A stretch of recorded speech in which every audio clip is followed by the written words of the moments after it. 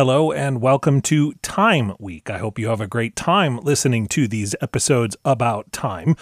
And we'll be back with some new episodes next week. Hey there, did you forget about me, Mr. Duplicity? It's time for Cool, Weird, Awesome.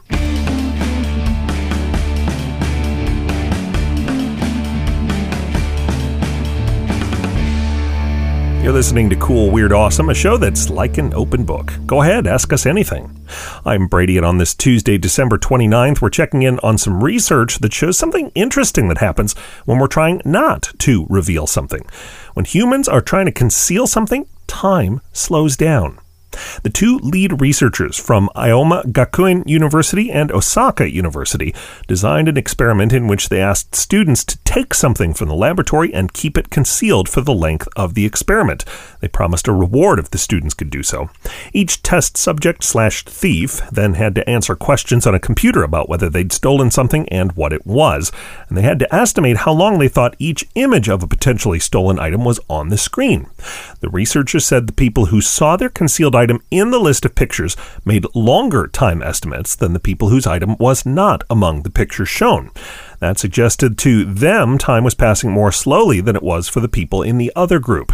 The researchers don't think this is going to lead to a new way to tell if someone is hiding information or not. I mean, if you're being questioned by authorities, for example, you might get nervous even if you didn't do anything wrong, and that nervous, vigilant feeling can make you feel like time is passing slowly.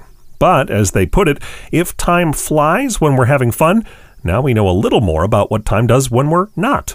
You can learn more about the experiment at coolweirdawesome.com and on Twitter at coolweirdpod. And coming up, we'll take a really good look at time no matter how quickly it's passing.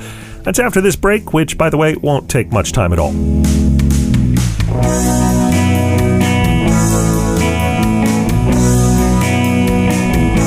If you like listening to Cool, Weird, Awesome, help us make Cool, Weird, Awesome as a backer on Patreon.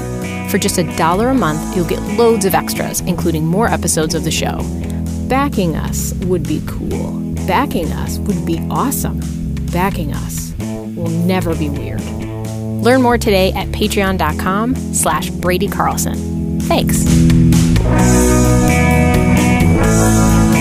Take just a moment to subscribe to our show on Apple Podcasts, Anchor, and Pocket Casts, or anywhere else you like. It really only does take a moment. We're talking about time today, and a team at MIT says it's developed a model for an atomic clock that responds to the way atoms act in quantum physics. How accurate would such a clock be? Well, if it had been running from the beginning of the universe, today it would be less than 100 milliseconds off. I'm Brady, thanks for listening, and let's synchronize our watches before we get together again tomorrow for more Cool, Weird, Awesome.